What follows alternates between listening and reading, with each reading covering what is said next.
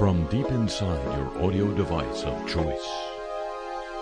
Ladies and gentlemen, you probably remember last week, I sure hope you do, when there was a spotlight in the news on the leadership situation in the U.S. House of Representatives. They had just voted out the Speaker of the House, and there was going to be kind of a battle between two of the remaining leaders of the rightward side of the Republican House. And Donald Trump wasn't in the news until he apparently encouraged, these things don't just happen, he apparently encouraged some of his supporters in the House to start whispering about a possible campaign to make Donald Trump Speaker of the House. It sounded nutty at the time. Sounds even nuttier now. But it helped keep him in the news for about a day and a half. Now, of course, we're in the midst of a much bigger news story. The battle between Hamas and the Israeli government. Hundreds of people have already been killed.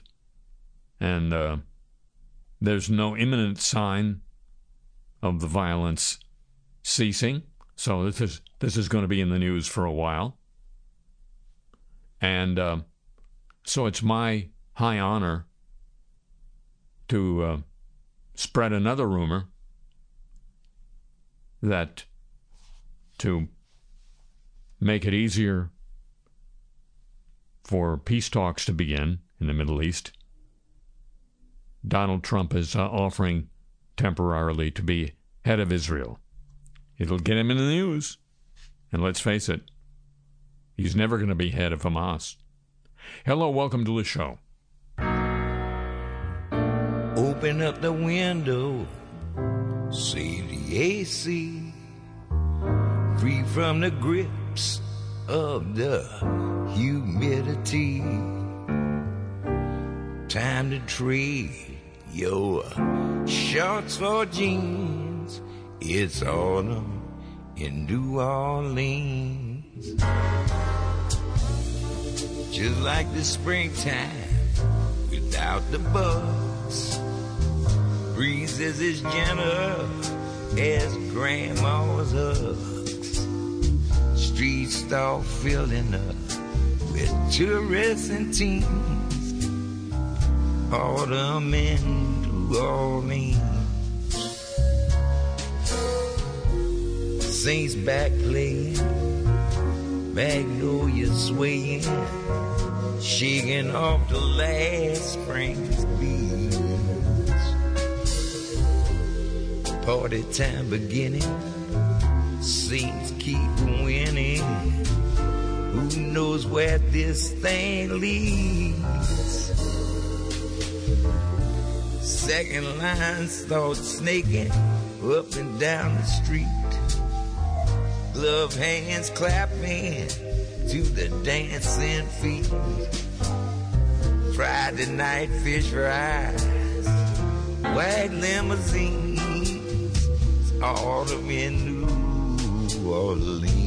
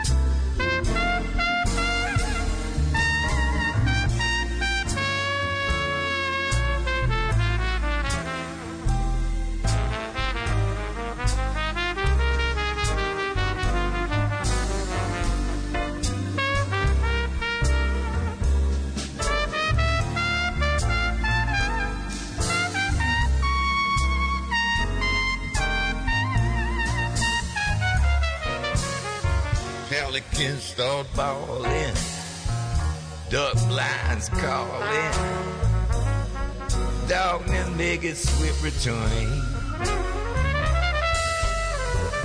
ghosts to a romancing, Indians start dancing, soon enough to find fires burn. So goodbye to grilling, indoors is willing, fix up a mess of red beans. Welcome back the autumn to old New Orleans.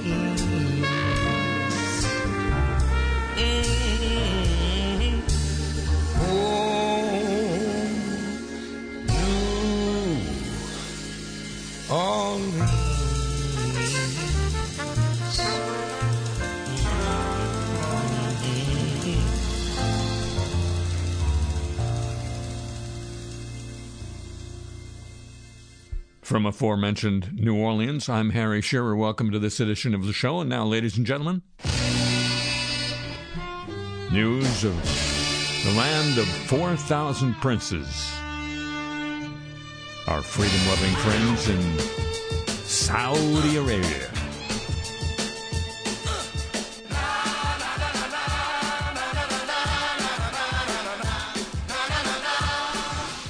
Arizona Governor Katie Hobbs says her administration is terminating state land leases that for years have given a Saudi-owned farm nearly unfettered access to pump groundwater in the dry southwestern state and take it out of the state.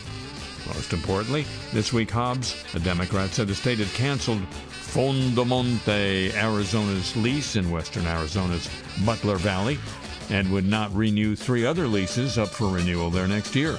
An investigation by the governor's office found that the foreign-owned farm had violated some of its lease terms. Hobbs called it unacceptable that the farm, quote, continued to pump unchecked amounts of groundwater out of our state while in clear default on their lease, unquote. Fondomonte, Arizona is a subsidiary of Saudi dairy giant Almarai Company. It grows alfalfa in Arizona that feeds livestock in the water-stressed Gulf Kingdom. Through a spokesperson, Fondomonte said it would appeal the governor's decision to terminate its 640-acre lease in Butler Valley. Altogether, Fondomonte farmed about 3,500 acres in the rugged desert area west of Phoenix. The company raised eyebrows when in 2014 it purchased nearly 10,000 acres of land about 20 miles away from Butler Valley in Vicksburg, Arizona. I didn't even know they had a Vicksburg. That's 2 Vicksburgs so far. Since then, worsening drought in Arizona has brought renewed attention to the company's water use and the broader issues of foreign-owned farms doing groundwater pumping. The violations the governor's office detailed relate to the company's storage of hazardous materials, among other issues. This week, Hobbs' office said the Fondomonte was notified of the violations way back in 2016, but an investigation this August found the company had not fixed the problem all this time later. That gave Arizona's state land department grounds to terminate the lease. This report, by the way, from the Associated Press. The Arizona governor's office said the state land department decided not to renew 3 other leases the company had in Butler Valley due to the, quote, excessive amounts of water being pumped from the land free of charge, unquote. The land department, owns or manages land owned by Arizona. It had been leased to Fondomonte. Butler Valley's groundwater is especially important because of state law that in theory allows for it to be pumped elsewhere.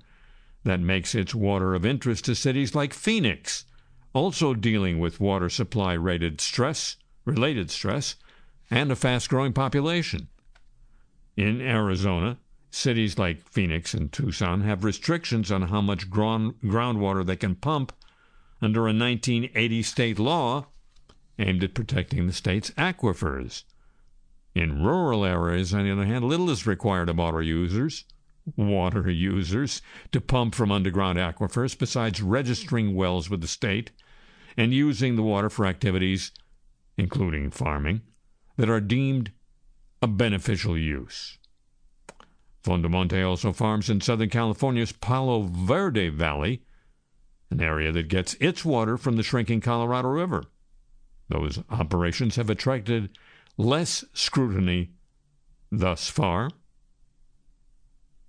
Fondomonte is not the only foreign company farming in the Southwest. The United Arab Emirates-owned Aldara ACX Global grows crops in Arizona and California and is a major North American exporter of hay.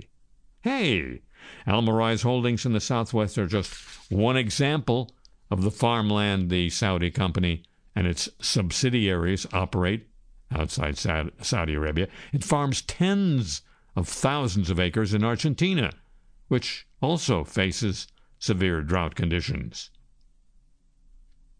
Foreign entities and individuals control about 3% of U.S. farmland. Canada is the largest holder, mainly of forest land. But Chris Mays, Arizona's Democratic Attorney General, praised the governor for cracking down on the foreign-owned farm. He praised the governor's actions as a step in the right direction, adding that the state should have acted sooner. Quote, the decision by the prior administration, that was the Republican administration, to allow foreign corporations to stick straws in the ground and pump unlimited amounts of groundwater to export alfalfa is scandalous, unquote. The Attorney General of Arizona. News of our freedom-loving friends, the land of 4,000 princes, Saudi Arabia. But while we're on the subject of water, you and me, most Americans take it for granted the water that comes out of the taps is clean and safe to drink. Not me. A new study published by University of New Mexico scientists with colleagues from across the U.S. warns that water from many wells and community water systems contains unsafe levels of toxic contaminants, exposing millions to health risks, including cancer. This is reported by the University of New Mexico. The review in the Journal of Exposure Science and Environmental Epidemiology, I read it for the ads, also finds that people living on tribal lands or in minority communities are disproportionately more affected, predicts that climate change will make it harder to find safe sources of drinking water. The paper emerged from a meeting of senior scientists at the annual meeting of the International Society for Exposure Epidemiology. There were several of us that have expertise in dealing with these particular contaminants. We were seeing they're not always at safe levels in drinking water sources for a number of reasons, said Johnny Lewis, Ph.D. Professor Emerita in the Department of Pharmaceutical Scientists at the University of New Mexico. Quote, there were several of us that have expertise in dealing with these particular contaminants. We were seeing that they're not always at safe levels in drinking water sources for a number of reasons, Lewis said. The paper assesses 7 known contaminants that often find their way into drinking water. Your arsenic, your fracking fluids, your lead, your nitrates, your chlorinated disinfection byproducts, your man-made chemicals known as PFAS, per- and polyfluoroalkyl substances, and your uranium. The ability to detect and remove these substances from drinking water varies widely. Many of the substances, if not most of them, are known or suspected carcinogens. Chronic exposure to most of the contaminants has been linked to a host of other issues, including neurological and developmental problems. Some of these substances, like uranium and arsenic, and even nitrates, are just common, Lewis said. They commonly occur in groundwater, and sometimes it's the source you have access to. Other contaminants like fracking fluids and PFAS, your forever chemicals, are introduced by humans and represent uncharted risks. It's like much of what we do as a society, Lewis said. You take the action first, and then down the road, try to figure out how to fix it. That's usually a bad strategy, unquote. To complicate matters, 2 or more contaminants may be present in a water source, presenting the possibility of synergistic effects. Of course, the 7 contaminants are a small fraction of the thousands of chemical agents present in drinking water. Hence more agents than in Beverly Hills. Quote, we're only really now starting to come up with good methods to assess what those mixtures do, Lewis said. There's always a lot of uncertainty because a mixture is not the same in one community as is in the next. For one reason, large water systems have the ability to filter or remove or dilute the concentrations of some contaminants, but many Americans lack even that minimal protection. The authors say their paper highlights the need for a concerted effort to invest in upgrading our drinking water infrastructure, strengthen drinking water standards, develop and implement enhanced water treatment, collect and disseminate monitoring data, and require more stringent chemical safety testing. Lewis, meanwhile, cautions that climate change is making it harder to find clean sources of drinking water, particularly in the western U.S. Well, that's where Saudi Arabia is taking the water from, isn't it? They're no dummies. And now... It's a smart world after all. It's a smart world after all. It's a smart world after all. It's a smart world. A dental health care commercial featuring what looks like a younger Tom Hanks, dressed in a black suit, is fake and AI generated. That's the warning from Hanks himself. Beware, he says on Instagram. There's a video out there promoting some dental plan with an AI version of me. I have nothing to do with it, unquote. He's already had his face legally copied once and animated for the Polar Express. But his appearance in the dental plan ad was generated without his consent using AI. That's what Tom says. An AI-generated Bruce Willis was used for a commercial promoting the Russian telecommunications company Megaphone. Willis denied any involvement with DeepCake, the startup that helped create the ad. That's cute. Not deep fake, DeepCake. It's cute. A man jailed after attempting to kill the Queen of England had been encouraged by an AI chatbot. That's according to messages revealed in court and published in the Register, the British tech journal. Jaswant Singh Chahil, 21, made headlines when he broke into Windsor Castle on Christmas Day 2021, brandishing a loaded crossbow. He later admitted to police he'd come to assassinate Queen Elizabeth II.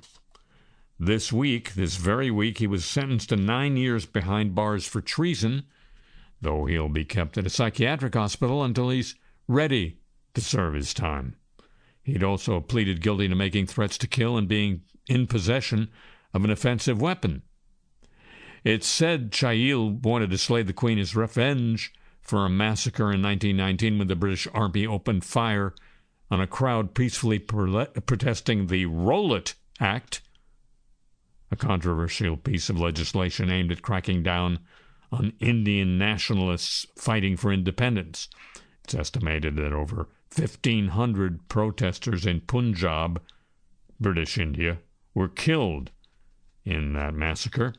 Investigators discovered Chahil, who lived in a village just outside Southampton in England, had been conversing with an AI chatbot created by the startup company Replica, with a K, almost every night from December 8th to 22nd, exchanging over 5,000 messages.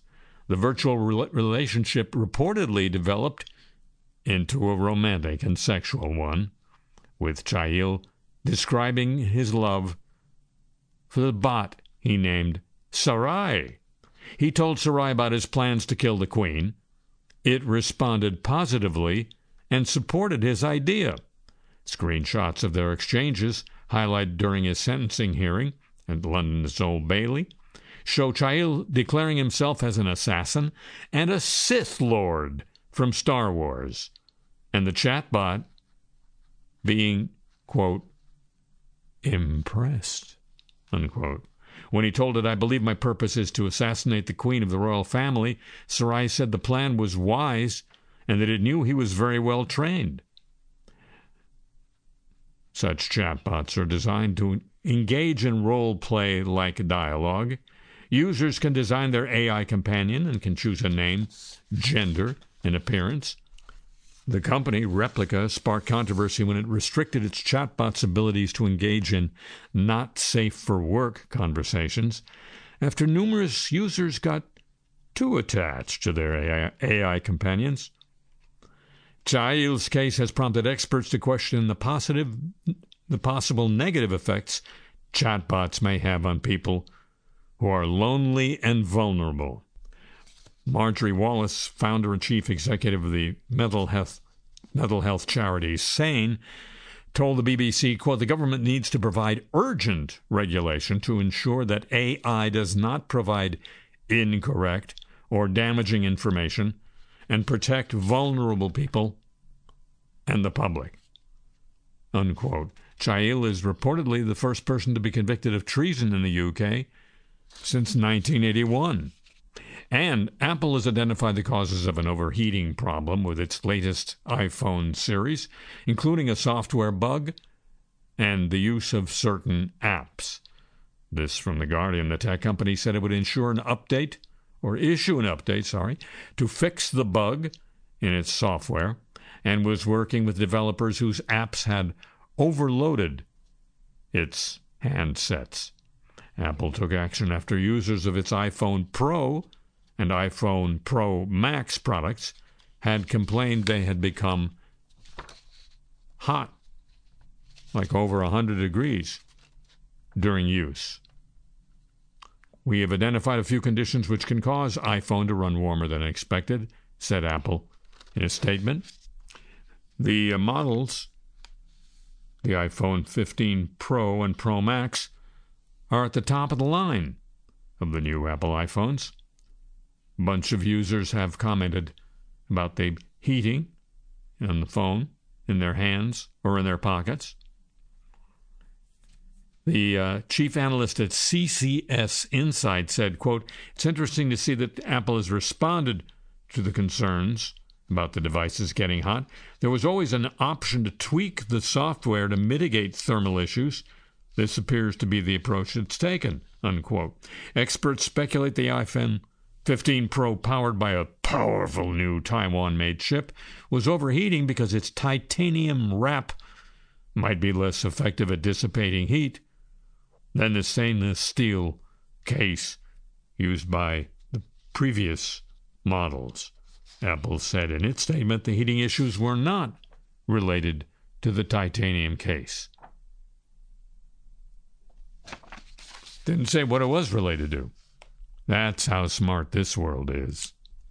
And now,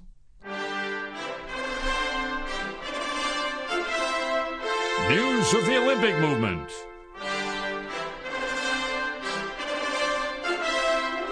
Produced by Jim Ebersol III.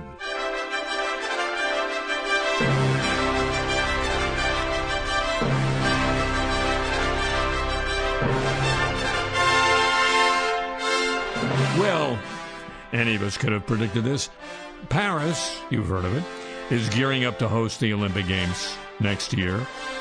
Its hotels will reap the benefits. Hotel prices will average more than 300% higher than normal. That's more than 3.5 times the typical summer rates, according to Bloomberg.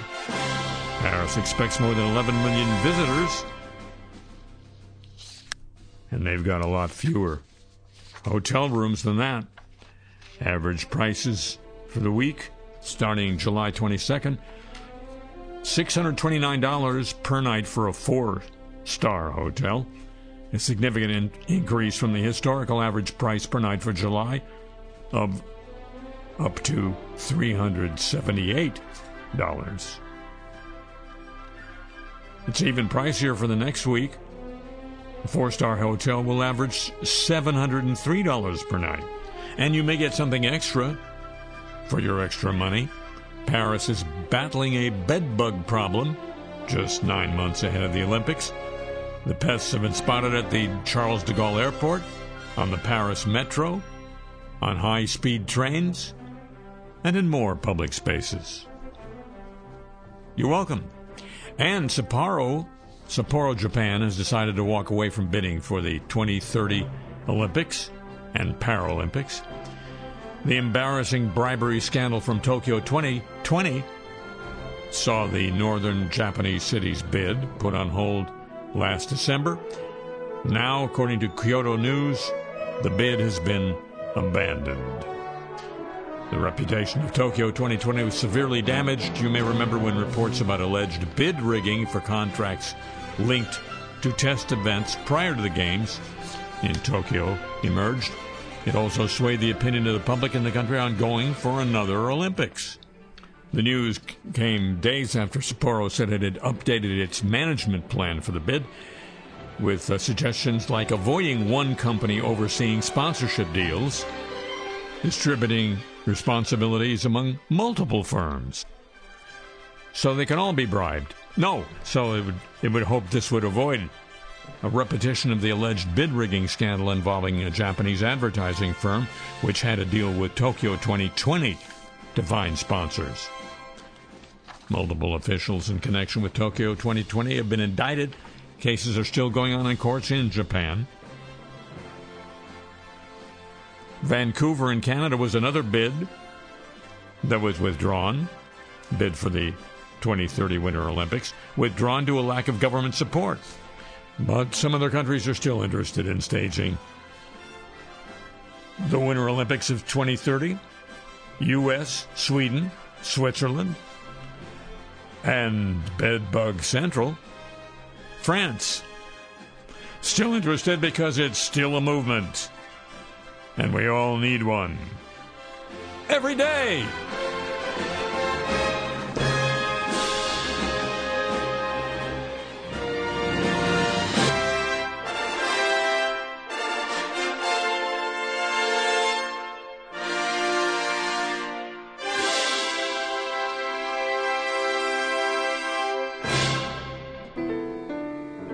It's time to end my lonely holiday and bid the country a hasty farewell. So on this gray and melancholy day, I'll move to a Manhattan hotel. I'll dispose of my rose-colored chattels and prepare for my share of adventures and battles here on the 27th floor, looking down on the city I hate and adore.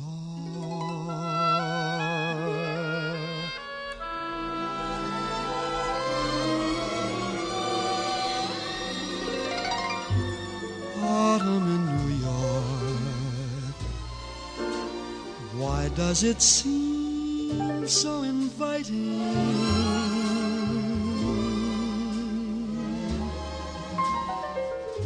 Autumn in New York, it spells the thrill of first nighting.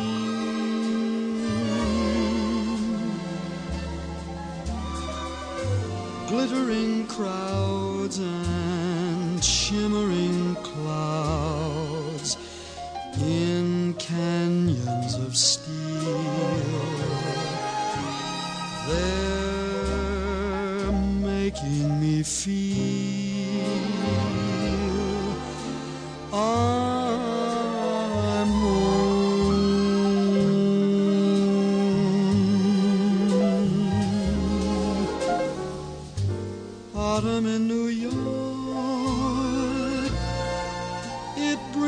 was the promise of new love. Autumn in New York is often mingled with pain.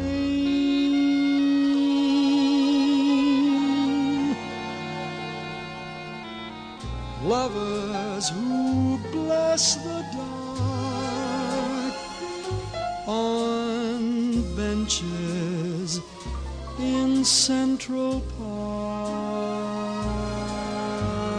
It's autumn in New York. It's good to live it again.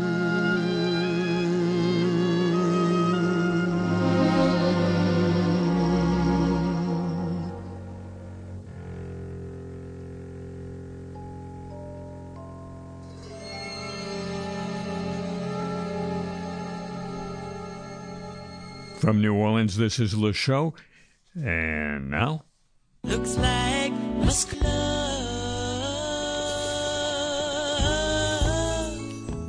well, you know, he may be the world's richest man, but he's being sued by the U.S. Securities and Exchange Commission, is Elon Musk. The SEC is trying to compel him to testify. It's part of a probe the SEC is doing into his $44 billion takeover of Twitter. That's according to a Thursday court filing from this week. The investigation escalates a long-running feud between the SEC and Musk. It concerns whether Musk broke federal securities laws in 2022 when he bought stock in Twitter, as well as statements and SEC filings he made in relation to the deal. The SEC in May last year said it was looking into his disclosure of his stake in Twitter, questioning whether he filed the appropriate paperwork. In Thursday's filings, the SEC said it subpoenaed Musk in May 2023, that's this year, requiring him to provide testimony at the SEC San Francisco office, and then Musk had agreed to appear on September 15th. But then 2 days before, Musk raised several spurious objections in the SEC's language and told the commission he wouldn't appear. He also refused SEC proposals to conduct a deposition in Texas in October or November. Among his objections was that the SEC was trying to harass him, and his counsel needed time to review potentially relevant material contained in a new biography of him published last month. His lawyers needed time to review potentially relevant material about him in a biography of him. Wouldn't he know material about his life?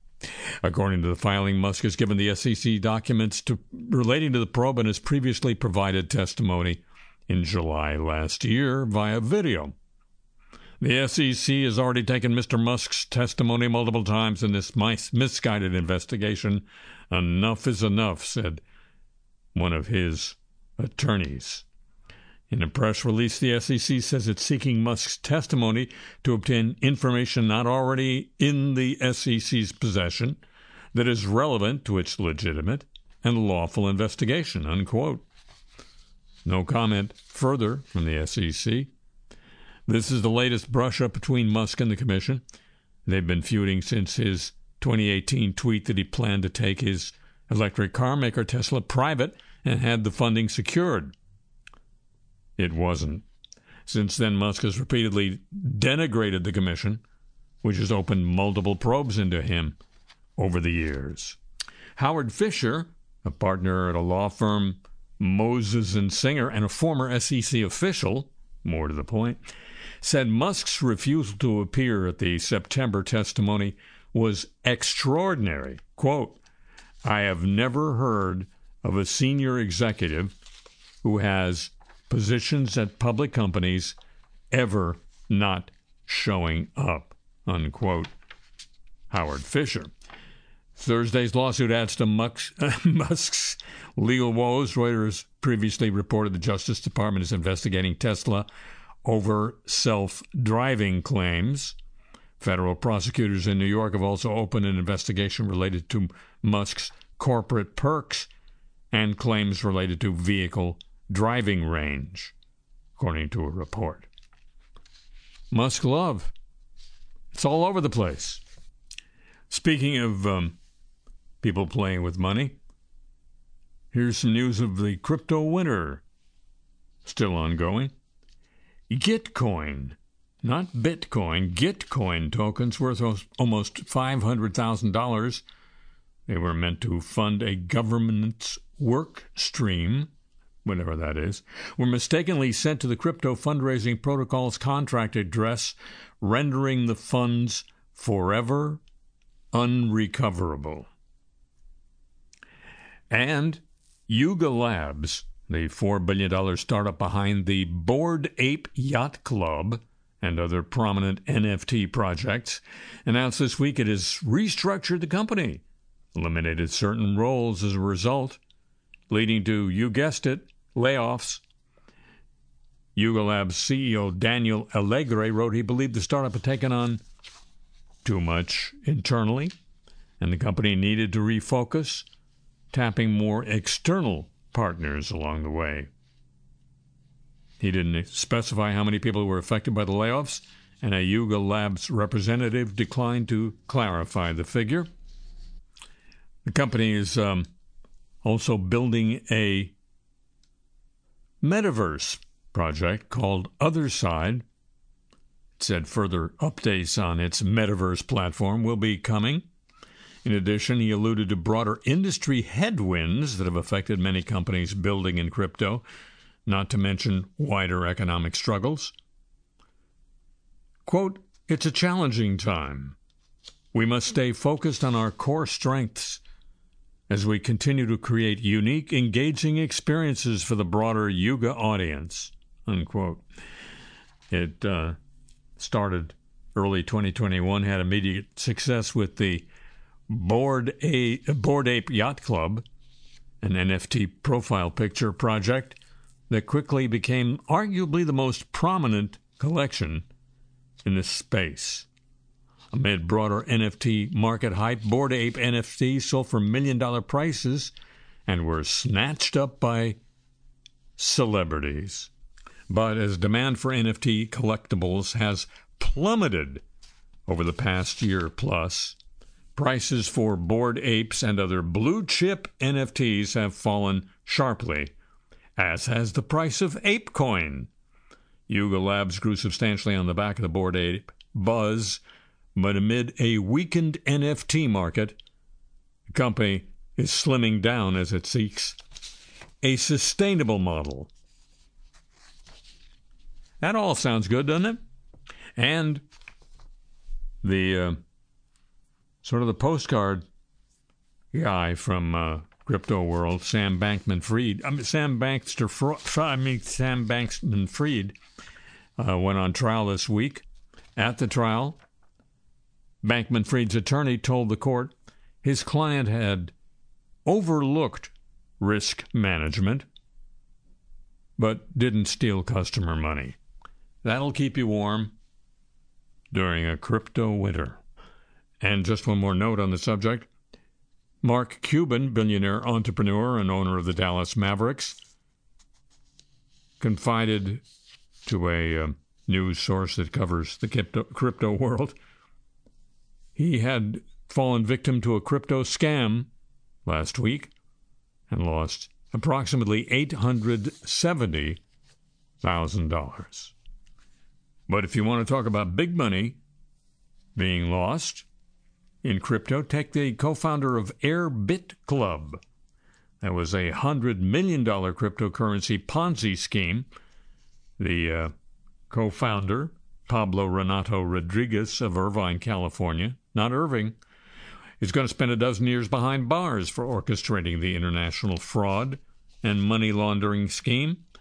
The judge also ordered him to forfeit $65 million in fraudulent proceeds, as well as a Gulfstream jet, Bitcoin seized from various wallets, and $896,000 in cash. Well, that's almost the same amount that Mark Cuban lost plus watches and jewelry from his California home.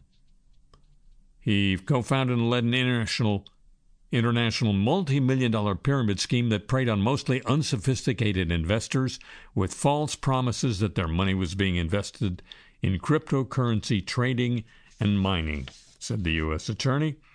Instead, he hid his victims' money in a complex laundering scheme using Bitcoin and shell companies and used victims' money to line his own pockets.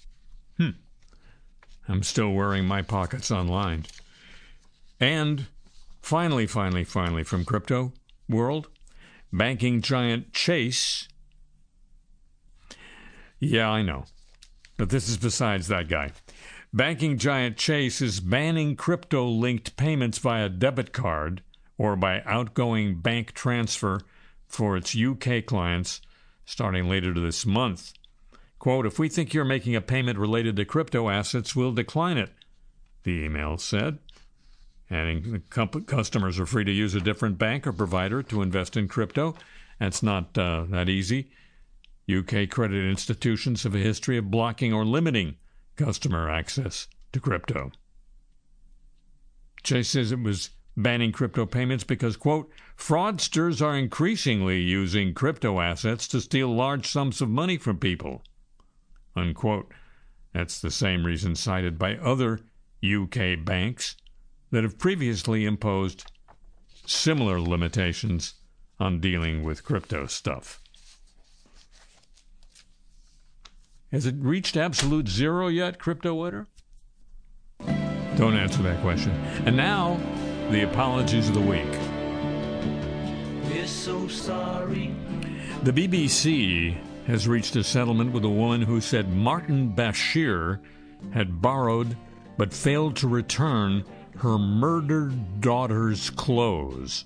Michelle Hadaway said the then BBC News reporter had asked for the clothes in 1991 for DNA tests for a documentary. Karen Hadaway, 9, had been sexually assaulted and strangled in Brighton in 1986. BBC apologized to Mrs. Hadaway and launched a new search in 2021, but the clothes have not been found. This week, a BBC statement said Ms. Hadaway entrusted the BBC with the missing clothes on the understanding they would be forensically examined. The BBC did not examine or return the clothes and was not subsequently able to find them as a result of searches in 2004 and 2021. We should have taken better care of Karen's clothes, and we did not. We accept that we had a duty of care to Miss Hadaway, and we fell well short of that, and we have previously apologized to her privately. We are very sorry. In case the name Martin Bashir, is familiar to her, he came over here for a while, I think in the 90s, to take over Nightline. I think. He had left the BBC in 2021 after questions were raised about how he had secured an interview with Princess Diana. An inquiry found he had acted in a deceitful way and faked documents to obtain the interview. So all's good with Martin. A Langford, British Columbia grocery store is apologizing after a woman was wrongly removed from the store. Her family says that isn't enough to make right what they say was a case of racial profiling. Rich Barron said his partner, Brenda Urquiaga, who's Filipino, was shopping at the Langford Real Canadian Superstore in August when she was approached by staff members who took her shopping cart from her and said she needed to leave immediately. They didn't provide any reason why. Barron said the incident brought Urquiaga to tears and left him disgusted. She was told by staff they don't need to tell her anything. She knows what she did, and they have thousands of hours her on video doing what she's doing, which is absolutely impossible, said Barron. What they did to hurt her, and it's kind of devastating. She's never been profiled like this before, unquote. Urquiaga said the incident has left a, quote, scar on my mind and taken away the joy she used to feel when shopping, without even coupons. The public relations firm handling the market said after a thorough investigation, It determined her removal from the store was, quote, done in error due to mistaken identity. Our customer support team has reached out to the customer to express our sincere apology for both the error and for how the situation was handled. We're working with the customer to try and reach a satisfactory resolution in this matter and have committed to providing additional training to our staff to ensure this does not happen again. Unquote, the corporate statement. Barron said a few days after the incident he eventually got to speak to the store manager by phone. He immediately apologized for the incident, said he was sick to my stomach all weekend.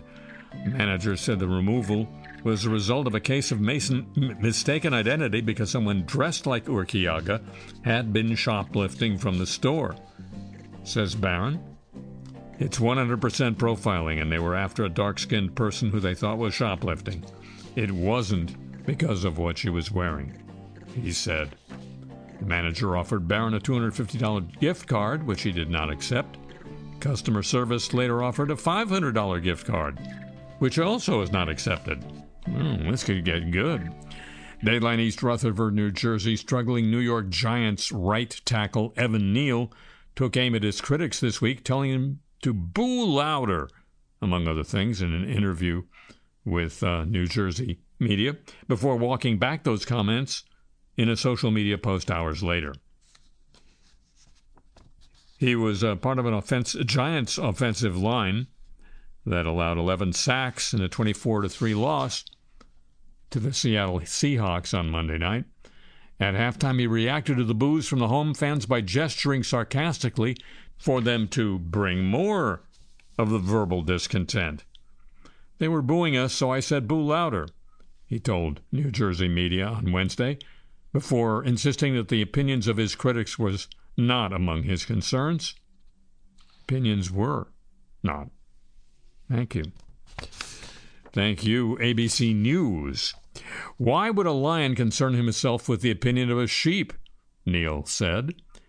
The person commenting on my performance, what does he do, flip hot dogs and hamburgers somewhere? Unquote. Neal later apologized for his comments in a note posted to X, formerly Twitter, writing, I am wrong for lashing out at the fans who are just as passionate and frustrated as I am. I let my frustrations in my play and desire to win get the best of me. I had no right to make light of anyone's job. I deeply regret the things I said. We are working day in and day out to grow as a team, and this was an unnecessary distraction. I apologize. Unquote. That's doing it. Also in football, Seattle Seahawks safety Jamal Adams apologized for his sideline outburst directed at a doctor after he sustained a concussion in the Monday Night Football game against the New York Giants. He may face some discipline for this, according to ESPN. Playing in his first game of the season after missing nearly all of last season with a quadriceps injury, Adams suffered a concussion on the 9th play of the game when a knee collided with his helmet. He needed assistance to get to the sideline where he was evaluated for the injury. ESPN sideline reporter Lisa Salters says Adams was heated after the independent neurotrauma doctor ruled he'd be removed from the game. Video footage showed Adams yelling at the doctor while Seahawks personnel held him back before he went to the locker room. Adams apologized for his actions in a statement on social media, admitting he was in the wrong, and the doctor made the correct decision for keeping him out of the game. You did everything right, he said, addressing the doctor, when you realized I was concussed. I apologize for any negative energy I brought your way. Watching the replay, says Adams, I am thankful for your patience, knowing I wasn't myself in that moment. You're a real one, and you serve a great purpose that benefits the NFL and so many players. Much respect to you. Again, these football apologies are sort of almost florid. But now, a baseball apology. Joey Votto may have played the final game of his career on Sunday. Unfortunately, the Reds' veteran first baseman only made one plate appearance for the afternoon. He was ejected from Sunday's matchup with the Cardinals in the first inning shortly after striking out on a foul tip. He took issue with the third pitch of the at-bat, which was called a strike by home plate umpire Shane Livenspargy. as Voto returned to the dugout at the end of the inning. Livenspargy ejected him. First baseman and Reds manager David Bell came back on the field to argue, but there was no changing the decision. After leaving the game, Voto acknowledged the ejection was justified and apologized to fans who may have been disappointed by not getting to see him play after the first inning. He hasn't officially announced he'll retire, but this is the final year of his 10-year contract. Livenspargy. Guilford College has apologized to Virginia State University after racial slurs were yelled at players during a September 26th game between the two schools. Oh, by the way, it's a women's soccer game. Guilford fans repeatedly yelled the N-word and made monkey noises aimed at VSU players, according to VSU officials. Quote, while there have been direct apologies to our administration, VSU says that our student-athletes also deserve a personal apology, the university said in a statement. Colombia's army has apologized for the first time for the deaths of civilians executed by soldiers to inflate performance numbers as they fought leftist guerrillas. This from Agence France-Presse. The French. The government has said 6,402 civilians died as part of this policy from 2004 to 2008, with slain civilians dressed up in guerrilla fatigues in some cases. This week, the Army asked forgiveness from the families of 19 of those who were part of the larger group. Quote, we acknowledge that painful acts were committed by members of the National Army that should never have happened, said the Army commander during an event in Bogota. He said soldiers had tainted the legitimacy of the Army. He added, as relatives of victims watched him and listened, we offer our deep, sincere apology. Unquote. The policy of inflating Army kill numbers with civilian deaths included rewards for soldiers, such as days of leave and decorations. On Tuesday, the president of Colombia called the policy tantamount to genocide. Royal Welsh College of Music and Drama, a prestigious UK drama school once attended by Anthony Hopkins, has apologized to two former students after they successfully sued over its handling of their sexual misconduct complaints. In a landmark judgment, the Central London County Court ruled that Royal Welsh failed to uphold its duty of care to Sydney Fader and Elise McCamish after they informed the school that they were victims of sexual assault by the same male student. Quote, we're sorry that the women involved in this case were hurt by aspects of the way the college responded to their complaints, said the Royal Welsh College of Music and Drama in a statement following the ruling. The ruling follows the revelation of widespread misconduct in UK drama schools and serious concerns among current and former students about how their complaints are dealt with. And finally, in the apologies of the week, the Pokemon Company recently collaborated with the Van Gogh Museum in Amsterdam to create a special edition Pokemon card. A Pikachu, did I actually say that, wearing a gray felt hat like Vincent van Gogh did in his self-portrait. These cards were meant to be available to children participating in a special event at the Van Gogh Museum. Well, any merchandise related to Pokemon and its Van Gogh collaboration was quickly snatched up before official email and social media channels even had the chance to let people know how and when to buy them. We apologize to all the fans eagerly awaiting our Pokemon Center Van Gogh Museum release today, the company announced on social media. Due to overwhelming demand, all our products from this collection have sold out. We understand this is disappointing to many who were looking to our official email and social media channels for guidance on how and when to purchase. The company attributed the low stock to overwhelming demand, but many, according to GameSpot, believe the true culprits are scalpers and bots. Denouncing scalpers and bots, the apologies of the week. copyrighted feature, this broadcast.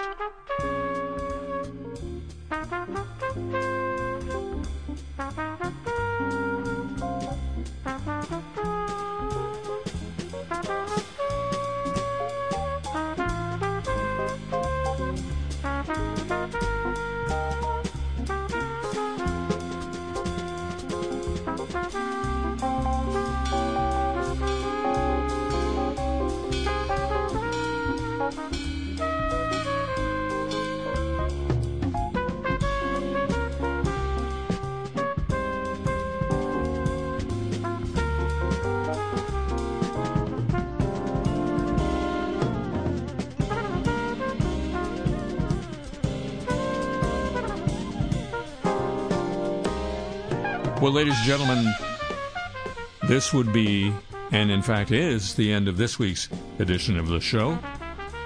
Another version of this broadcast comes to you next week at the same time over these same radio stations, or at a different time, a time of your choosing, on your audio device of choice. And it would just be like Donald Trump is president of Israel. If you'd agree to join with me then, would you? All right, thank you very much. Tip of the show, chapeau to the San Diego desk, to Pam Halstead, to Thomas Walsh at WWNO New Orleans for help with today's broadcast. And boy, did it need it. The email address for this program, where you can find your chance to get Cars I Talk t-shirts, maybe just for a little bit longer, the playlist of the music heard here on, and all sorts of lovely, goofy things to watch and listen to and read, all at harryshearer.com. And that's all I'm going to say about online.